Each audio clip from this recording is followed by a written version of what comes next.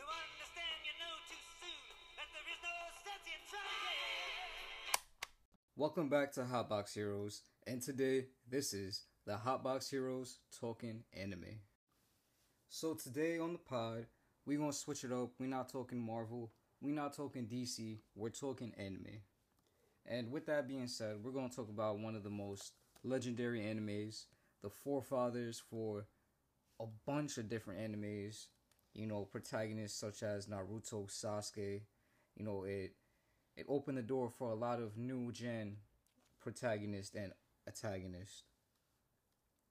But more specifically, you know, let's talk about anime fans in general before we go to the subject of Naruto. You know, we have our anime watchers, our anime only watchers. Then we have our anime watchers slash manga readers. And then we only have our only manga readers. You know, I respect all walks of life. Whatever anime style you choose to watch or read, you feel me? I love it. Because at the end of the day, we all trying to immerse ourselves in that universe. But to anime watchers only, like, bro, you're missing out on so many stuff that is going on in the universe. And to manga readers, bro, animation studios have been going crazy, especially recently with One Piece. Mappa been fucking the game up. Toy Animation been going crazy too. So, you know, I would say, you know, give the anime a watch. I know sometimes the anime takes a more creative control and, you know, disrespects the manga. Promise Neverland, for example, but you know, Tokyo Ghoul also, but it's okay because, well, it's not okay. I'm sorry, I lied to y'all, my fault. It's not okay. Manga creators, you know, they've been pushing their P. Anime creators, they just, I don't know what they doing for us, but yo, basically, the point is, manga readers, watch the anime. Anime readers, read the manga, bro. Feel me? Enlighten. Watch. It's beautiful. It's only gonna enhance your viewing experience and it's only gonna enhance your knowledge of the universe. With that being said, we're back to Naruto and I'm focused on Naruto Shippuden, more specifically the Obito intro. And my thoughts on Obito, this is my fault, y'all. I'm kind of rushing, but I don't mean to. I'm just very passionate about Naruto. But today, you know, it's a little .5, a little dolly episode. So, you know, roll your spliff, follow along, and we just go and talk about it. Email me if you know have different thoughts and opinions on Naruto. What's up with it? Let me know. So, the original Team 7. The original Team 7 we may think would be Sasuke, Naruto, and Sakura. But from, you know, watching Naruto Shippuden and especially that Obito background and those Obito intro episodes where they go into the background of Kakashi and Rin and Minato. So they're the original Team 7, Kakashi, Obito, and Rin. But wow, just to see that Kakashi been trying to replicate one of those teams for how long, and then he finally got luck with Naruto, Sasuke, and Sakura. But OG Team 7, Kakashi, Obito, Rin. If you disagree, let me know. But, you know, Kakashi, son of the White Fang, you know, Kakashi is a menace. Even before Sharingan, he was in the paint. Obito, you know, he's Obito. He's, I would like to say, more so a Sharingan version of Naruto, you know, because they kind of share the same ideals, especially in the beginning. But, you know, towards when we see Obito in the battlefield, that's when we see the separation of comparisons between Naruto and Obito. Then Rin, I would say, is 10 times more useful than Sakura. If you feel a way, you feel a way, but Rin is way better than Sakura. So now we go into Obito's intro is one of the wildest shit to ever hit anime. On God. So if you disagree, let me know. But let's just take some examples for a second. In the let's just talk about one of the most craziest moments, the one where Obito got nerfed. But then we see him come back. But the nerfing of Obito. If we really think about it and sit down for a second, Kakashi was the one that was going to get murked by the boulder. Obito stopped, reversed his steps, got Kakashi, threw him away from all the boulders, and then proceeded to get smashed by the boulder. Which is crazy, you feel me? Especially that age where they're like 10, 12, maybe 13, bodied by a boulder, bro. It's kind of sick when Kakashi and Rin realize that, Obito has been nerfed by boulder. And you hear Obito say one of the realest shit that I've ever seen said by somebody who got murked by a boulder. He told Kakashi, yo, bro, thank you basically for coming back for your partner. You are a great Jonin. You are a great ninja. You feel me? Kakashi had that self-doubt in him, placed by the burden of his father from the people's perspective of his father. So, Kakashi was always indecisive in that matter. But Obito came and told him, nah, bro, you're sanctioned. You're Gucci. Then he was like, yo, I forgot that I never was able to give you a gift for, making Jonin. And that kind of hurt because, yo, bro, my son never really gave him a gift, but at the same time, he was supposed to be his partner / rival, you feel me? Obito goes on to say, Kakashi, I have a gift for you finally. And it is my left eye, bro. He gave him his Sharingan eye as a gift in the middle of a battlefield where he knows that, I know we wouldn't think Obito would come back alive. I'm pretty sure Kakashi, Rin, nobody saw Obito coming back after that. But he gave Kakashi his eye. So respect, you feel me? Respect. I got nothing but kind words for that, Obito. Then let's go in a little after where we see Kakashi and Rin leave. They go back to the village, whatever it may be.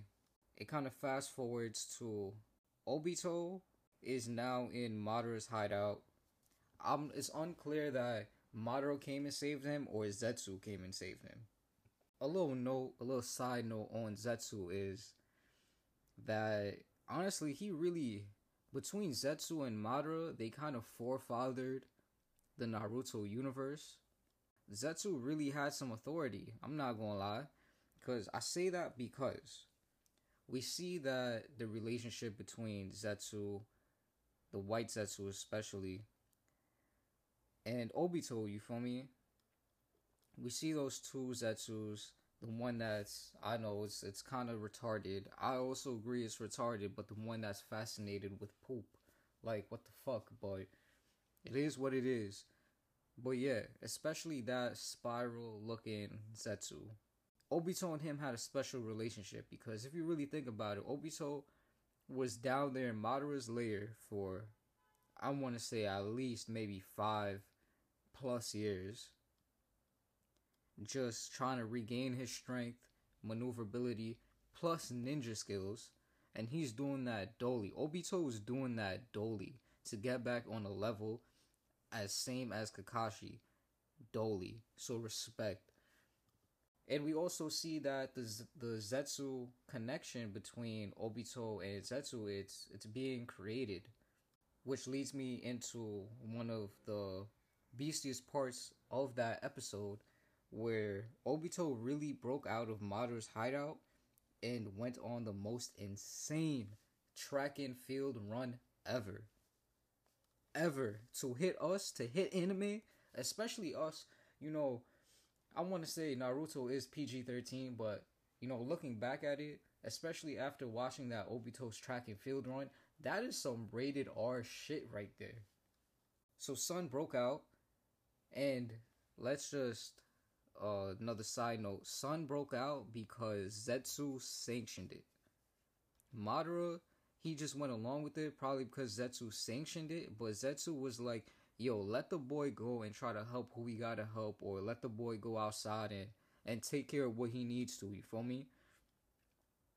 Which not respect, like, I'm not saying Zetsu is the best character. I'm just saying I respect that Zetsu respected that kid spirit of Obito to let him go outside and help his friends. Especially when the other Zetsu, the spiral looking Zetsu, offered up his own body for Obito to go outside and do what he has to get done. So respect. You know, I feel like that was not looked upon as much as we should have. But Obito is now outside.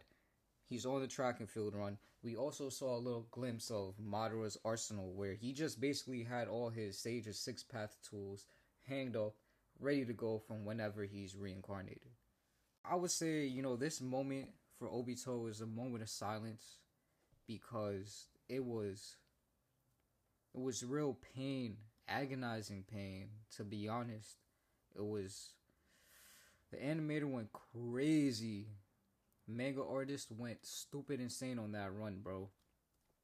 Because let's analyze the situation. Obito is now on the battlefield, and the first thing he sees when he arrives on the battlefield is Kakashi back out his Chidori into Ren's body, bro. Now knowing the context we have, that I think it was the hidden rain or the hidden mist that had taken Ren hostage. But not only taken Ren, they put in, I believe, I want to say the Three Tails into Ren and wanted to send her back to the Leaf Village so the Three Tails could come out and basically, you know, damage the leaf. So Kakashi was sent out to take care of that. And while taking care of that, Ren had put him on to the knowledge that, yeah, she got the Three Tails in her. It's going to come out soon. She's trying her best to hold it back. Kakashi, you gotta try to save me. And the only way at that time that they knew how to be saved was for Kakashi to murk Ren, his best friend and only surviving member of the original Team 7. That in itself deserves a lot of clarity, and we gotta give respect to Kakashi because that's not an easy thing. That's definitely not an easy thing to take on one of your own mans in the name of love, bro. It's pressure. Back to Obito. So that's the first thing he saw on his track run there when he got there. We see him basically after, you know, seeing the image of Ren dead, because, you know, he loved Ren. Ren was one of his best friends, and Kakashi was one of his best friends. That kind of led him to his, I'm going to call it an emotional outbreak. You know, especially when we're young like that, it's very hard to process things properly and understand how to process it. So Obito had his little emotional outbreak where he basically went on a one-man streak. I want to say he probably took out like 50 bodies right there and then, to be honest. But we also see how the training paid off, but also the intensity of his attacks and training. Because remember, Obito is still not fully healed.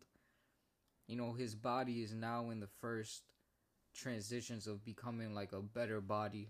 You know, shout out to Zetsu for at least giving him that extra protection. We see Obito start unlocking new moves on every and anybody that pushes close to him. And we also see him unlock the Wood Jutsu, which was insane. Obito being the one to really unlock Wood Jutsu is insane, knowing that Hashirama at that time was the only one that had done it.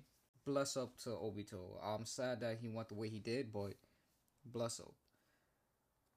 After, you know, he murked some of the Hidden Rain's enemies and stuff like that, we see Obito just make a beeline to Ren because they wanted to take Ren's body back. For, I really don't know why, probably to extract the Three Tails back out, who knows. But Obito's like, nah.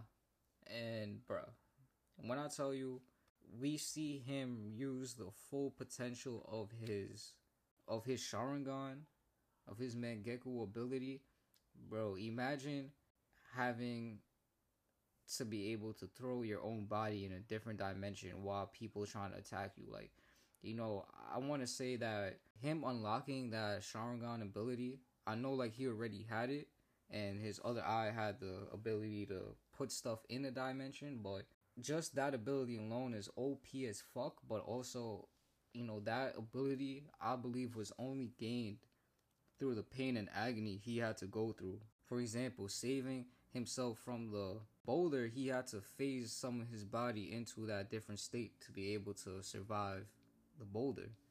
So that move was unlocked through just straight pain and agony. And especially to unlock more of his full potential on the battlefield was crazy. Which leads me to another statement. It may be a hot take, but Obito, after securing Rin's body and trying to digest the scenario, he looks up for a second and he realizes that there is a multitude of enemy shinobi that are scared of him but also ready to murk him, because we gotta remember, this is war. Ain't no time for emotion and crying on the battlefield, which just gives more power to Obito, to be honest, because then we see him really unlock full animal, full beast mode, instant kill to the most highest degree. He murks everybody, wood style. He puts up a whole forest of just bodies.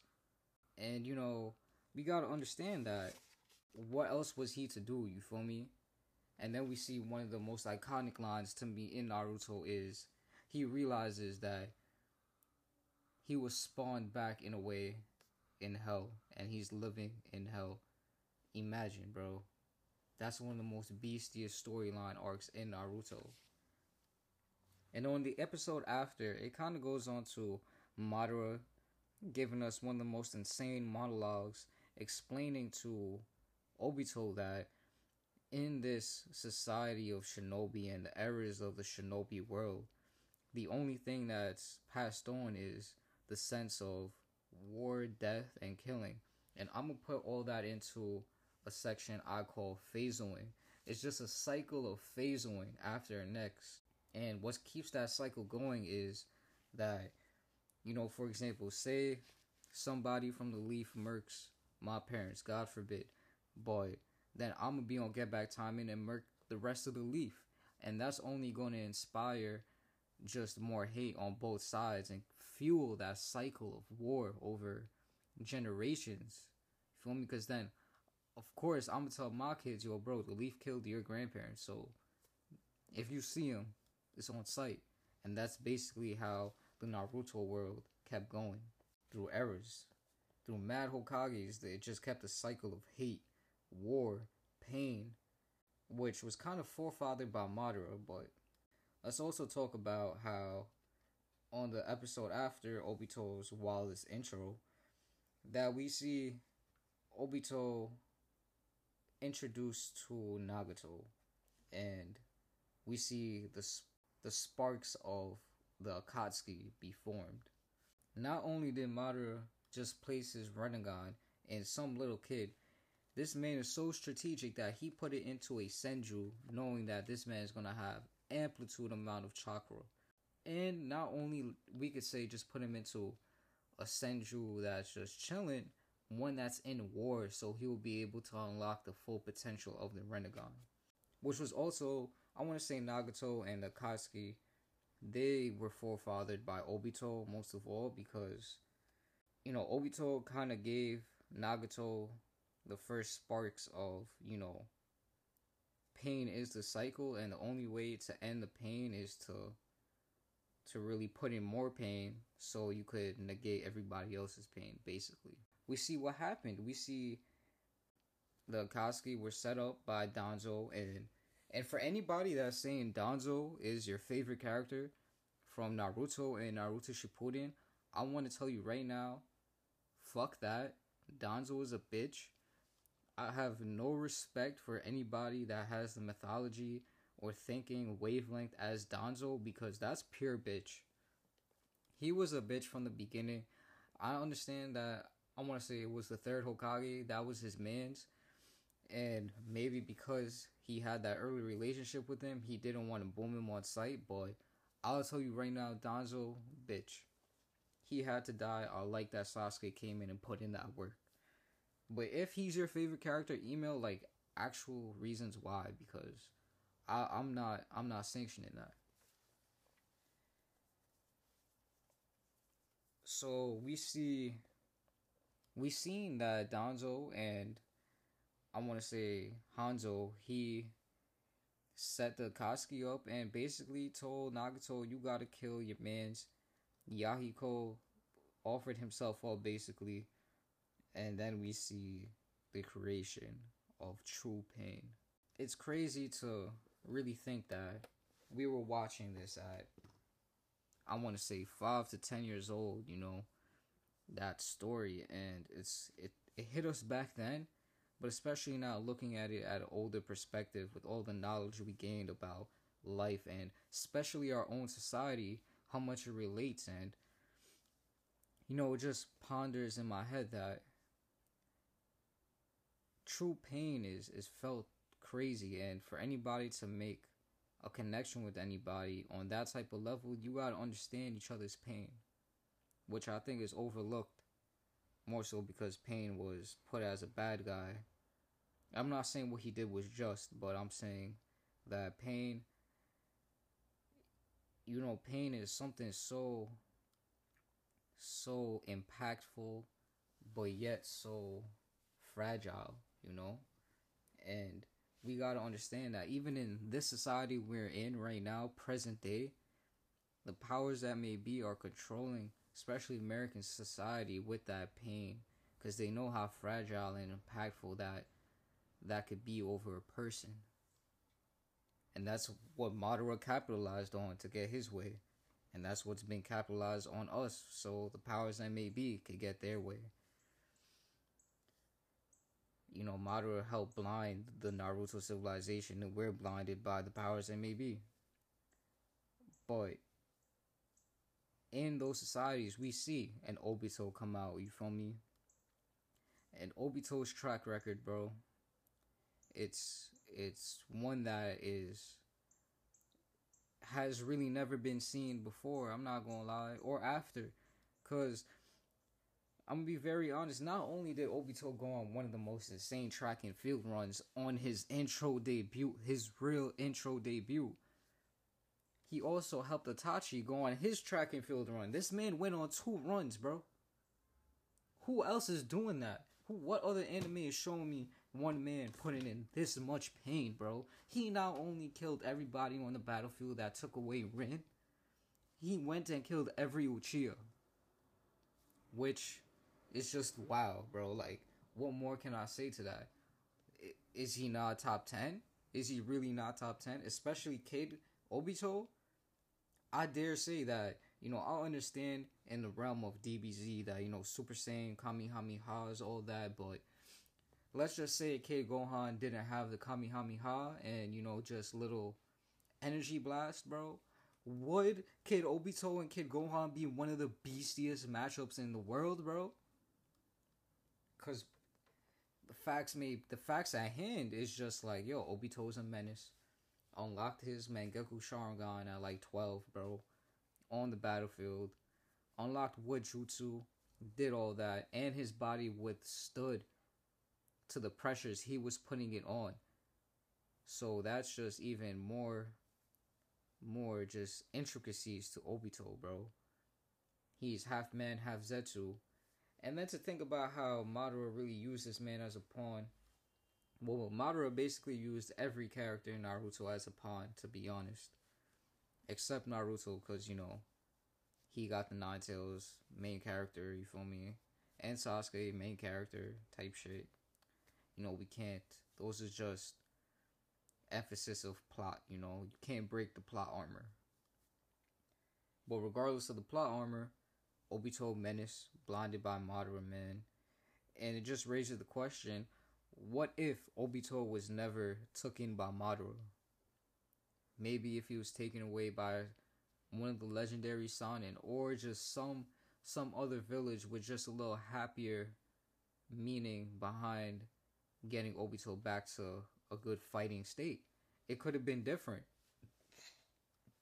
Obito probably could have been a Hokage, if we really want to talk about it. Because Obito just has skill, bro. He has skill and talent. Whether the skill and talent came after Boulder or before, I feel is like that doesn't matter to the equation, you feel me? Because what we know is Obito is walling in the paint in every battle, especially you zoom up to the war where it's him and Kakashi. Bro, they were basically on equal footing until the end, until the end, and then we see Obito back out Ten Tails. So did Obito kind of win in the Obito versus Kakashi? Kind of. I'm not gonna lie. It's Ten Tails. Like, what are you gonna do to six a Sage Pass Obito, bro? And more onto that, seeing Obito go into six of Sage Path is like just crazy, because when we're introduced to Sage of Six Paths, we see him in one type of way, and that's the only, I want to say that is the only like visual thing we have to judge other Sage of Six Paths off.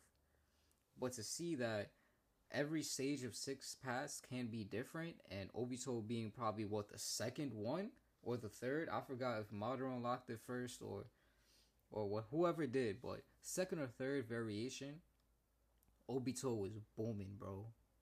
Booming. You can't tell me not. And if you are telling me not, email, because he was booming, bro. Every day, all day. But yeah, you feel me? Naruto, Obito arc, especially Obito intro. I urge y'all to roll that spliff, pack that bomb, hit the dab, whatever way you prefer to hit your hit, and watch that Obito intro scene and really take time to digest the monologues being said, because bro, the intensity of those words it hit me so hard, bro. So hard. Cause even the relation to it has to yourself, your own situations, and societal situations placed upon you, those words have so much meaning. You know, Madara OG, his monologues was just teaching Obito, bro. And I want to say maybe a little shout out to Madara, because, you know, I understand that he was blinded by Madara, and you know, seeing the future of the war, you know, basically everybody was a pawn. But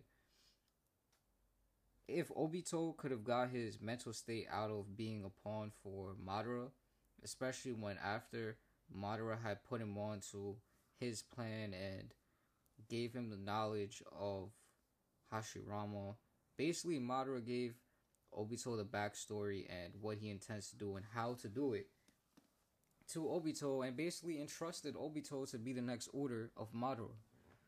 Which, you know, I think we gotta look at that more in depth, because Madara really sanctioned Obito to be the next him.